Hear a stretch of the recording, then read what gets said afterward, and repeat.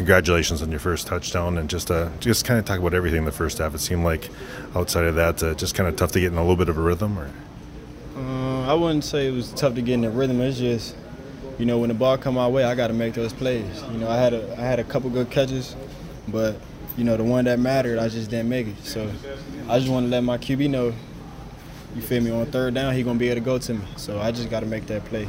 It's a short week, just talk about that a little bit. Focus on Philadelphia, and that's probably one of the good things about it, right? Yeah, that's definitely a great thing. We get to put this one behind us, and then short week, so we got to prepare for the next one.